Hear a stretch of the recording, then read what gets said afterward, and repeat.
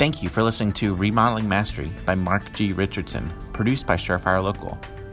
Over 40,000 people have listened to Mark G. Richardson's podcast series specifically for home improvement businesses. You can subscribe to this podcast on any mobile phone using iTunes, Google Play, Stitcher, or wherever you get your podcasts.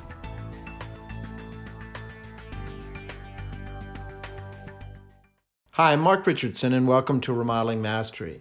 Remodeling Mastery is a podcast series that's designed to help you reflect and take your business to the next level. What I try to do is bring on experts that have really accomplished a lot of success in this business, as well as share many of the insights that certainly I've experienced. I've had in my 40-year career an opportunity to not only grow a substantial remodeling business, but for the last 7-8 years, I've been able to get out and touch many of the most successful remodeling organizations, big and small, in this industry. This podcast series is supported by the National Association of Remodeling Industry, NARI, as well as Professional Remodeler Magazine. It's also supported by other leading technology groups and indicators, including Marlamar, which actually is an expert in texting technologies. Encourage you to reach out and touch them and listen to our broadcast coming up in the future. Also, my producer of this show is Surefire Local. Surefire is a leading digital marketing group that is really helping, I think, businesses take the mystery out of digital marketing. So in this opening segment, I want to touch on a subject that I think is really kind of critical, and that is, how do you really look at things when it comes to your business?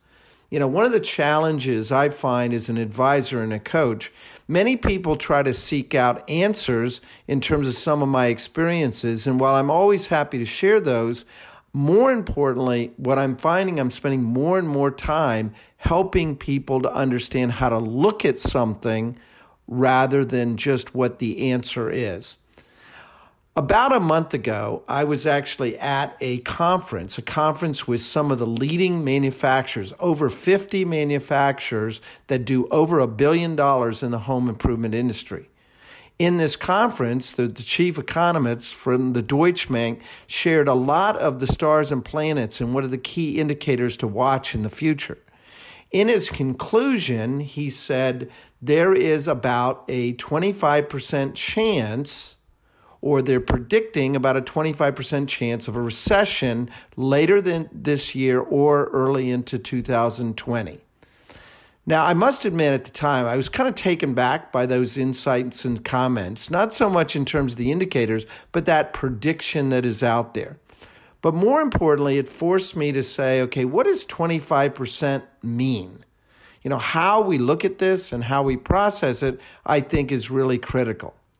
You know, if someone tells you there's a 25% chance of rain, does that mean that you're going to cancel your plans or change your trip? Probably not. You'll probably get an umbrella that particular day, and you'll monitor the weather as you get closer and closer and not just go by gut instinct. If someone tells you there's a 25% chance based on statistics when you drive your car, you'll get into an accident over the coming 12 months, do you stop driving? Well, unfortunately, I don't think you have a choice, so the answer is probably no. However, you might dramatically change and influence how you approach it. You might not only drive much, much more defensively because it's such a pain in the neck if you get in an accident, but also you might think about the tools that you use, the driving techniques, the car that you drive that is much more safety oriented, especially when it comes to having teenage drivers in the family. When you hear the statistic, there's a 25% chance that if you smoke cigarettes, you'll get cancer. Well, I would hope at least that most people will want to stay away from smoking cigarettes or certainly that secondhand smoke. So I'm not here to judge you how you think about and how you sport, but I'm really here to try to make some sense out of this comment that there's a 25% chance of a recession out there and what its influence might be on the remodeling or the home improvement industry. So I've actually outlined a few tips that I think that might help you to process this. But most importantly, I think it's critical that you think about it, I think, in the right way. So the first tip would be, and I would suggest this anytime, but it's especially important when it's stormy out there, to have a really good, solid plan for the year. A solid plan is taking a look at a lot of the key performance indicators. A solid plan is taking a look at profits, or processes and systems. Solid plan is taking some inventory of the team and what you're going to need to do to accomplish kind of getting to the playoffs. Now, you might want to be a little bit more conservative than you would have been 3 months ago, but you also want to make sure this plan is put into writing. By putting it into writing, it's something that you can dust off and look at. You can share it certainly with your key team members as well. The second is that I would say drill deeper into your overall budget this year. Drill deeper into each line item, not only squeaking it down and having it be more accurate than anything else, but you want to make sure that your numbers are right. I would encourage you to be aggressive but realistic, not only in terms of your targets, but also be aggressive but realistic in terms of what those actual costs can be. And if you need to do some buying out to see some improved numbers, to buy yourself a little bit of an insurance policy this year, that would be a smart thing to do. Also, you've got to set the stage for monitoring. One of the key reasons that many people fall short on plans and certainly New Year's resolutions is they don't really focus and monitor in the right fashion. What you want to do is you want to know what those key indicators that you are in your business to monitor. Some of those might be sales. They might be leads. They might be average ticket. There might be gross profit, and certainly with overhead. Now, those are all internal marketing or internal indicators, but there's also external ones in terms of home appreciation, the stock market, interest rates, and certainly consumer confidence. Now, historically, you may have watched these key indicators on either a monthly or quarterly basis, and I would encourage you to turn up the frequency of how you're looking at these things. The fourth element in terms of tip is start to plan a little bit more quarterly, not just annually. Now, many businesses out there, they create an annual plan, they commit to the annual plan, and they say, gosh darn it, I'm going to hit these numbers no matter what. Well, the reality is there might be some headwinds and influences out there that really cause you, not because of you, but because of the environment, to not be successful. So by taking these key indicators and being committed and having the conviction to actually bring your team together on a quarterly basis, how are we doing, rather than just wait for an annual basis in the next game. This is sort of like a football game. In a football game, you go into the game with a game plan. You might make some minor tweaks at the end of the first quarter, and then you go into halftime. And halftime, I think, for the coach is really intended to adjust the plan as much as it is to rest. And as a result of that, you come out into the third quarter having, I think, the right kind of plan. And then you get to the fourth quarter and you know what you need to do. I think a business is very similar to that. Number 5 is go ahead right now. Right now, what I'm encouraging my clients, folks I'm advising, have a plan B. Have a plan C. Don't wait till you need a plan B. Have it in place right now. So if you watch the key indicators, if in fact they fall a little bit short, you can move to a plan B. What are those things that I've already figured out in terms of that I would have to adjust and make some decisions and chess moves and moves right now if I have to adjust? On the other hand, you might want to have a much deeper plan, a plan C. And that is, in fact, stuff that you've really reflected on, you've discussed. So if you have to flip the switch, you can do it quickly so that you don't end up really messing up the whole year. Number 6 tip is communicate. Now, this is tricky, I think, for a leader in a business, but it's important that a leader has conviction and confidence. It's important the leader's not an alarmist and woe is me, the sky is falling. But at the same token, I think it is really important to keep people in the loop of not only what you're thinking and feeling, but also what you're seeing out there. What you're seeing out there is important so that you can really approach this more as a team sport. So they're not blindsided just as much as you. So communication is a really important thing, and thinking about a communication process and how you're going to keep people in the loop without necessarily scaring them, I think is really important. And then the last element is I think it's super important to keep the end in mind. Keep where you're heading, the destination of where you're heading in mind. If you're targeting, let's say, 5 or 10% net profit, keep that as a given. If you're focused on being well positioned for 2020 and 21, make sure that you're keeping that as top of mind and keeping that as a priority. If taking the team to the next level and training and investing in the team and bringing on higher level people is really a top priority, keep that in mind. You don't have to abandon some of those priorities and some of those goals just because you have to change how you get there. At the end of the day, this is very much of a journey. It's very much of a movie, not just a snapshot. And I think it's important that you adjust things the right way. So there's many different adages out there, and one of which is, when it's tough out there, the tough get going. But I think what's key is more how you look at it, how you think about kind of the dynamic of what we're up against in these little bit of wobbly times, and I think you're going to be more successful. So we have some great things coming up, and again, I want to thank all of those supporters and all of those sponsors of this particular podcast. And I really encourage you to try to subscribe to this so that it automatically comes to you and you have these insights, a little mini university that you can listen to as you're bouncing around.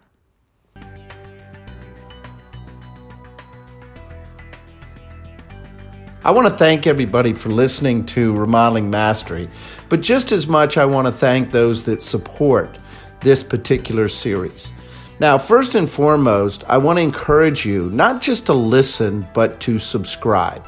And for those people that subscribe to this podcast or actually reach out to my producers, Surefire, a leading digital marketing organization, you'll actually receive a copy of one of my books that will help you take your business to the next level. This podcast series is actually supported by Professional Remodeler. Professional Remodeler is committed to help you understand and crack the code on your business. So I encourage you to try to spend the time reading the magazine and reach out to them and be a little bit more of a voice in the industry. I also encourage you to get involved, get engaged. The National Association of Remodeling Industry, NARI, is a wonderful organization that I've been involved with most of my career and actually had so many opportunities as a result of that. And lastly, certainly, reach out to my friends at Surefire Local that'll be able to help you with your business.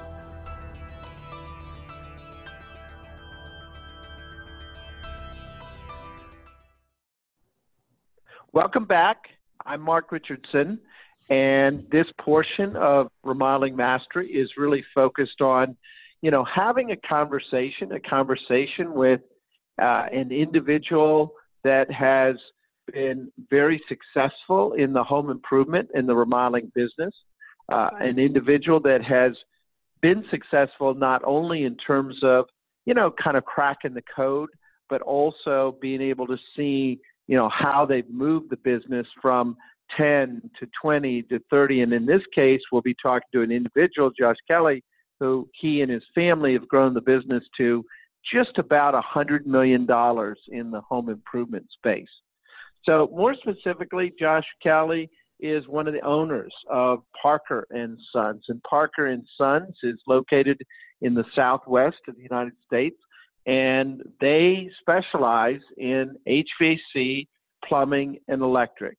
And I think for many of you listening to this broadcast, you're thinking, okay, well, we understand HVAC, electric, and plumbing, but we don't necessarily think about a business that has grown to this kind of level of scale. So welcome, Josh, to Remodeling Mastery. Well, thanks for having me. And I do think it's important to note, it's a family-owned business, right? So my whole family is involved in it. And it's not just the Southwest. We're literally just here in Phoenix. So, $100 million home service residential company just in Phoenix. Excellent. So needless to say, I use Southwest kind of broadly. Certainly I know that's where the headquarters were. But I was thinking to myself as we were talking that it must be more than just the Phoenix area. So we'll get into that maybe in our discussion about why just Phoenix and not, once you've grown the business to that kind of scale, why not other areas? So why don't, Josh, give us a little bit of the history of Parker and Sons. Yeah, so Parker and Sons has been around since the 70s, but my family actually bought the business about 14 years ago. At the time, we were a fairly large HVAC business. We did about $6.5 million, which I think is a big business. And then just over the years, we've steadily grown. In the last 14 years, we took it from $6.5 million to, as you said, we were just a smidge over 100 million in 2018. And we've done a lot of cool stuff and grown that since then. I was in charge of marketing and some of the operations. I kept kind of started moving on to a new business. I'm sure we'll chat about it later, but grew up in the industry. I've done sheet metal. I've been a plumbing helper. I did installs over summer. I'm certainly not the guy you want out to your house to fix your plumbing, but I grew up in the industry and have had quite a success story and had a lot of fun doing it. Well, let's talk about the business model itself. The roots, it sounds like, were more HVAC and expanded into electric and plumbing, or was it all of these products and services really from the get-go? So I mean, someone who really knows the HVAC industry, I'll go into a little bit of background. My father was actually a VP of a company called Blue Dot, which is a consolidation company, bought HVAC plumbing businesses across the United States. And they actually got in some legal issues because of some tax stuff. I had to sell stuff piece by piece. We bought the Phoenix market. So we did actually buy HVAC. We were mainly HVAC, but we did do plumbing as well, but it was a much smaller division. Did not do electrical at the time. We launched electrical, I want to say, 2 years ago. It's a fairly new division for us. It was mainly HVAC. We're still mainly HVAC. We're probably about 60% HVAC.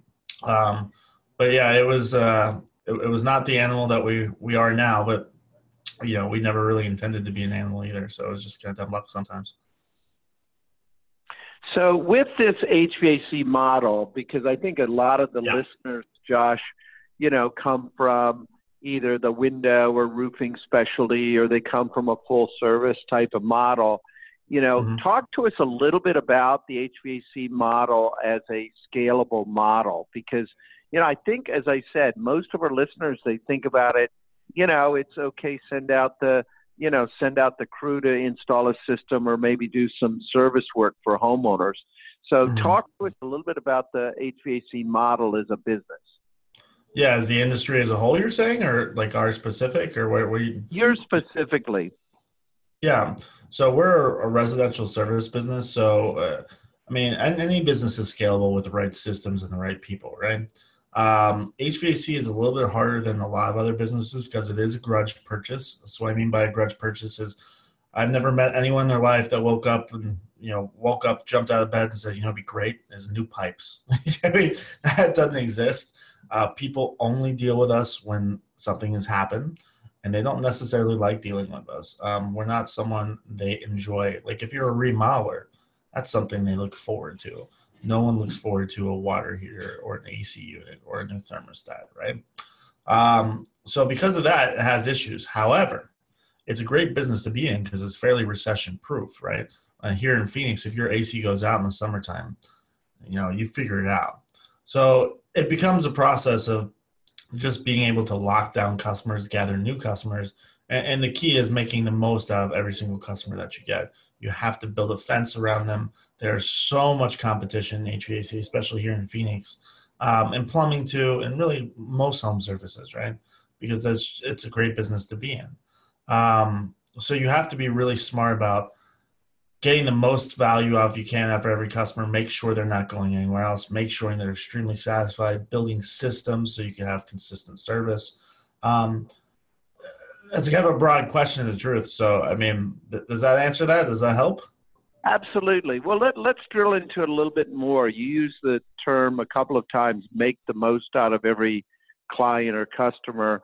What are some of the strategies or techniques that you've found to make the most out of every client? Yeah. So, I mean, we do the same thing a lot of people do, and we do some things differently, right? So number one, with like an HVAC company, it's really important to sell service agreements. So it locks down customers so they don't even have the opportunity to go somewhere else. So that's a big part. We go out twice a year to all of our customers, as many as we can. We have, I want to say 35,000 maintenance agreements right now, where we're going to 35,000 houses twice a year, making sure we're the only people they see. It also includes cross-selling. Cross-selling is extremely important. So if you have a customer on the AC side, you better be doing business for them on the plumbing as well. So that's a great way to lock down a customer as well. And then we're really big fans of building long-term nurture campaigns. So a long-term nurture campaign is a very basic level, is me staying in front of that customer without trying to sell them. So you might, if you worked with Parker and Sons, you might be getting emails throughout the year checking in, and they're not newsletters where it's generic and, hey, what's exciting in plumbing? Because no one cares about plumbing, right? It's in the middle of summertime. If I know you have kids, why don't we send you a discount on Diamondback tickets, or to a water park here in Phoenix, or if there's a festival that's coming up that we can hook people up with and get a discount, call that festival and get people in the door a little bit cheaper and add value and get them to think about us or open our emails or talk about us. It's all beautiful. So those are some basic, simple things we do. And then we do a really, really good job on the phone, conversions, closing, making sure that if a customer does call us, that we're the one doing the business with them. So Josh, let's talk about the family dynamic in business. As I kind of travel around and kind of study different small businesses, one, not necessarily a common denominator with all, but certainly it exists in a very large percentage of the businesses, is that you've got family involvement. And, as Vince Nardo talked about, on an earlier podcast, how you think about kind of the family and separating kind of church and state, or the business and the family, is really important. What have you found, or what has the family found in terms of, how to create kind of that successful dynamic? Yeah, when we say a family business, we take it to the extreme. My father works in the business, my mother, my sister, obviously me. We have, literal multiple team members that have married and, their mother, daughter, son situations. Family is a blessing, and it could be really confusing and difficult depending on who your family is. My family gets along really well. So that's a big piece of that. We all kind of stay in our lanes a little bit, which is important. There's a clear hierarchy that exists here. That doesn't always happen. Some people don't like taking instructions from their brother or their sister or their mother or their father. But I think family, it can be a huge benefit. And the reason it can be a huge benefit is because you're all on the same page and you tend to care more. When your family's involved, it becomes more personal, even for team members. I mean, this is not an exaggeration. We have team members right now on the team, and we have about 450 team members right now that literally care more about Parker and Sons than I do, or Paul, or my mother, or my sister. It's an amazing feeling to have. It's a great place for customer service, obviously. And a lot of that reason is because, number one, we create a literal family atmosphere where everybody knows everybody and we're very friendly, and there's not people here that are disliked. But it's also because we encourage bringing others into the business and giving that opportunity of time freedom and doing some cool stuff to create that family atmosphere. But I think family in the business can be an absolute blessing if you guys work well together. It could be 100% a curse if it causes conflict, because I don't care who you are, how big a business you are, family comes before business, before money, in my opinion. And you certainly don't want to ruin relationships because you guys can't agree on a payment plan or whether to give a person a raise or not. Well, you've given us, I think, many little tips within that family kind of thought process. Are there any kind of what you would call, if there were 1, 2, or 3 kind of secrets to success of working with your father, your sister, your mother in a family dynamic?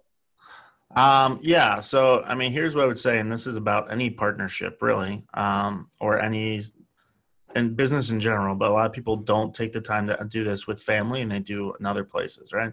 There has to be clear parameters, right? You're in charge of this, I'm in charge of this, blah, blah, blah. We can't have overlapping, right? When everyone's in charge of everything, that means no one's in charge of anything, right? But when you take Right. family, it becomes more extreme. So make sure that there's clear expectations and definitions what everybody's doing. And then ultimately, someone has to be in charge. You have to have that person that is literally allowed to overrule other people. Because just like in a partnership, you can't have things come to a standstill because you can't make a decision, and everyone has to be okay with that. Which is not always easy to do as well. So that would be my big two advice. And the thing is, everyone knows that with a partner or with your team members, but sometimes they just don't take the thought, or it's family, they'll be okay. It's like, no, you have to do that. You just have to. Good advice, Josh, and I appreciate you sharing that. Let's try to look out a little bit to the future. You've obviously, started this business in terms of kind of you and your family from very small scale. You've grown it very dramatically. Most people only dream about, $100 million. And quite frankly, many people may not even ever, really have the earning to get there. But, one of the nice things I find with, either interviewing or working with large businesses is you tend to be looking out to the future a little bit differently than others. So as we look out to the future, what's the future of HVAC? What's the future of this service business in your mind? Yeah. And certainly we look at the future differently than most do. We actually think much shorter than most people. I will tell you, a lot of companies will tell you, like, I want to be 100 million in 10 years. We never had that thought process. We were at 6.5 million. We just really wanted to get to 7. You know what I mean? Like, we're all about short goals. However, there are some big things coming up, not just for HVAC, but really home services in general. And that could be roofing, windows, electricians, kind of across the board, right? Remodelers for sure. And those changes are mainly entire marketplace changes. So I don't really fear competition anymore. As weird as that sounds, we are large enough, and we're the largest here in Phoenix. We might be one of the largest, if not the largest, for a single city in the United States for HVAC and plumbing, for residential anyway. There's certainly some new construction companies that are really large. But I don't fear competition, but I fear drastic changes in the marketplace that are happening right now. So companies like Amazon, Uber, Google, they're starting to move into our business. Companies like Lowe's, Home Depot, Costco, these are companies that have been in our business for a while, but starting to finally understand the business. It's only a matter of time before one of these large companies actually figures the system out. And here's the benefit and the disadvantage, right? If you're set up properly, this is going to be a huge boost to your business, because Google's not going to work with 100 people. When Google starts putting their name on stuff, they're not going to work with 100 people because they don't want to work with someone who's going to give them a bad name. Google is certainly that way, already moving to that. Amazon's moving that way. Uber's doing a test in San Francisco right now. Home Depot, Lowe's, all those stores are doing that right now. But it's become more and more extreme like that. So I actually think if you build yourself right, there's actually more margin to have on it. You have to run your business slightly differently. But these are market changes that are coming to everyone, right? It's going to squeeze out the middlemen. It's happening right now already. So there's going to be a few large businesses and a whole bunch of small businesses. Now, that does not mean that anyone can't get and play with this. I would just say it's really important that you're ahead of the curve. If you're not with Google services right now, even though it's not a huge portion of your business and can't be right now because they just don't have that many calls right now, you better believe Google's going to figure it out. Or there's companies like Pulse. Have you heard of Pulse before? I have not. Pulse is literally Uber for home services. Literally. So you have an app. If you're a technician and, hey, I want a painter in my area, I pull all the painters in the area, get a ping and say, here's the 5 closest painters, who wants this job? That's a gigantic change in the industry that's going to wipe out so much of our traditional forms of marketing, our traditional forms of gathering customers, right? All this stuff adds up. It's really cool stuff. This is an exciting time to be in the home service business because we are slow adapters by design. And things are really starting to change and kick in. And I think in the next 5-10 years, this whole industry is going to look so differently. And that doesn't mean it's a bad thing. And it could be a really, really good thing if you're prepared for it. Well, I think your insights are, in my opinion, right on target. And, to your point about, you kind of really want to focus on being in the wave.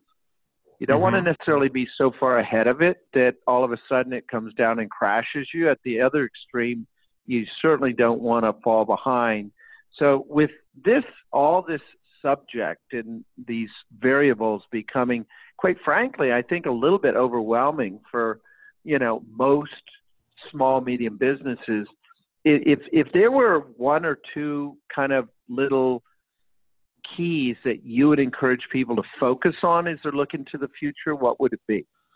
I mean, so it could seem overwhelming because you've never done it and it's different and it's unique. But the truth is, just sign up for it. Figure it out. Nothing is complicated at this point because they're all still trying to figure it out and they're trying to get as much help and as feedback as they can. So if you could pass a background check, you could work with a lot of those companies. And your team could pass a background check. So it's not that complicated, right, at this point. Everyone so maybe put your toe in the water and sign up and just kind of see how it plays out. But also, look at it as a learning curve and not corrupt what you do, but just put your toe in the water. Would that be good advice? Absolutely. Here's the beauty a lot about like if you're doing Google services or Amazon services, you pay per booked call. You only pay them when you make money. So it's a very low risk situation. It's not like you're paying, a PPC campaign where you pay for every click. A click means nothing. A click can turn into a call, which is what you want, right? But with those services, most of them you're paying just for the actual phone calls, which is gold. It takes a lot of the risk away. It's simple, it's easy, it's quick. Just start signing up for stuff, getting a feel for it, get your team members comfortable with it. You do have to approach them differently because they're not actively looking for you. So you have to build trust a little bit more. But you'll figure it out once you get in there. It's not rocket science. You just need to start doing, right? It's the execution that matters. Just start implementing. Just go. Well, many, many years ago, I heard, the CEO of Nike say, we're not in the shoe business. We're in the sales and marketing business. And I think to take an HVAC plumbing business, to the degree certainly that, Josh Kelly and his family has, it takes that kind of paradigm shift or shift in your thinking.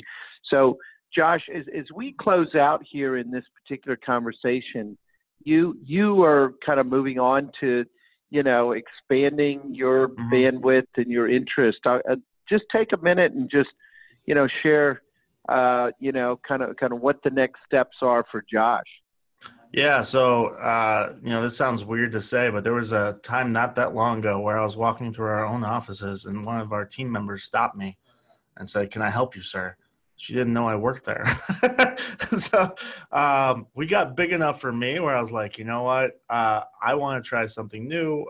So over the last year, really, I've started focusing more on a separate business I have, a company called Review Kangaroo. It's really built for home service companies. And essentially what we do is we have the industry's leading system to help them get reviews, reputation management, referrals, cross-selling opportunities, all fully automated. That's what I'm focusing on now. It's a really cool process because I'm the type of person I've always gotten a kick more out of getting team members get the house that they wanted or take that vacation they always wanted that they couldn't do with someone else, right? That was my why, right?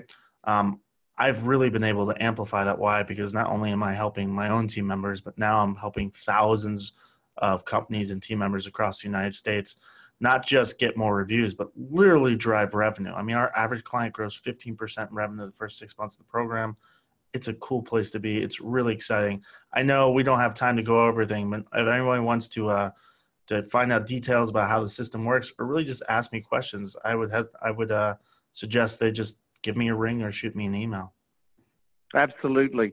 Yeah, and I think tied into that, I was at a conference out in California with some of the home services folks with Google, and they were sharing some interesting kind of survey results, and that was that today homeowners are putting more value in an online review than they are a personal referral, which, you know, when I heard that insight, and it kind of almost knocked me off my seat. And this is an industry, this is a business that has been very, very dependent on word of mouth, personal referrals, and that's been king for everybody. But the reality is that's changing very quickly. So I want to thank Josh for joining us today. And again, I encourage you to reach back if you have a particular question or issue. You're certainly welcome to call Josh Kelly.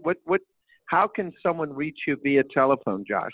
Why don't you just call into the office here? Either myself or one of my team members will answer. The number is 602-456-8832. Or you guys could always just email me. I generally like to give my personal email. It's just josh@reviewkangaroo.com. And Review Kangaroo, just so everybody knows, is spelled REVU Kangaroo. So josh@reviewkangaroo.com. I'm pretty responsive by email, and I'm very responsive by phone. So give us a call or touch base with us.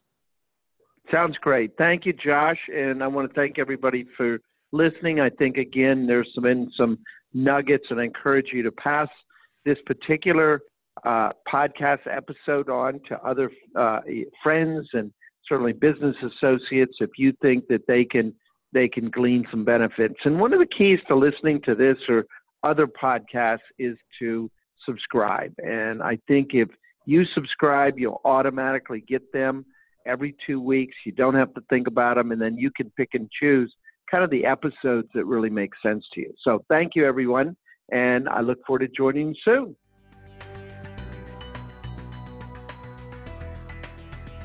If you liked what you've heard, take a moment to subscribe to Remodeling Mastery on your phone using your favorite podcast app. It's available in all the major apps like Apple Podcasts, Google Podcasts, and SoundCloud.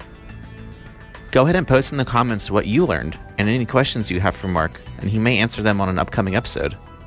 Thank you again for listening to Remodeling Mastery by Mark G. Richardson.